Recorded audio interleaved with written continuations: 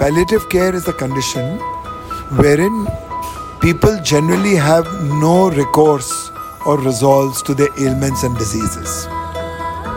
In such conditions, sometimes movement therapy, breath therapy, very gentle would work to sustain life and to extend it. What else could add value to this would be nutrition. Of course, we could start with lots of sunshine, lots of fresh air, lots of meditation, gentle massages, other therapies, laughter, singing. The therapy that would work the best is food therapy. How food could become medicine.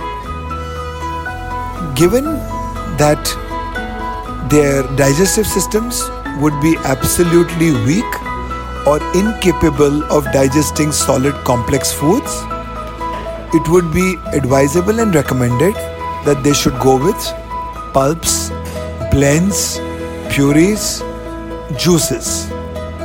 So for example, if it is dal rice, so 30% of rice, 70% of moong dal, if could be blended well or pureed well and could be fed, it would really help. Let's say vegetables to eat, if carrots, pumpkins, cauliflower, cabbage, green peas, sweet potatoes, yam, all the vegetables of the world with different combinations could be pulped together, mixed together, maybe 2 to 3 vegetables at a time. In routine and rotation would also be of great help. Vegetables like beetroot and pumpkins would be good. Fruits. So twice a day fruit ingestion would add to a lot of vitality.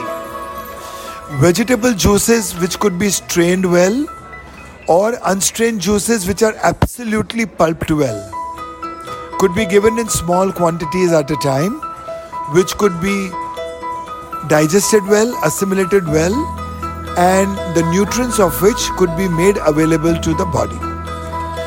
So cellular regeneration, vitality, immunity, purity, and quick elimination of it all with smoother and easier digestion would add a lot of value.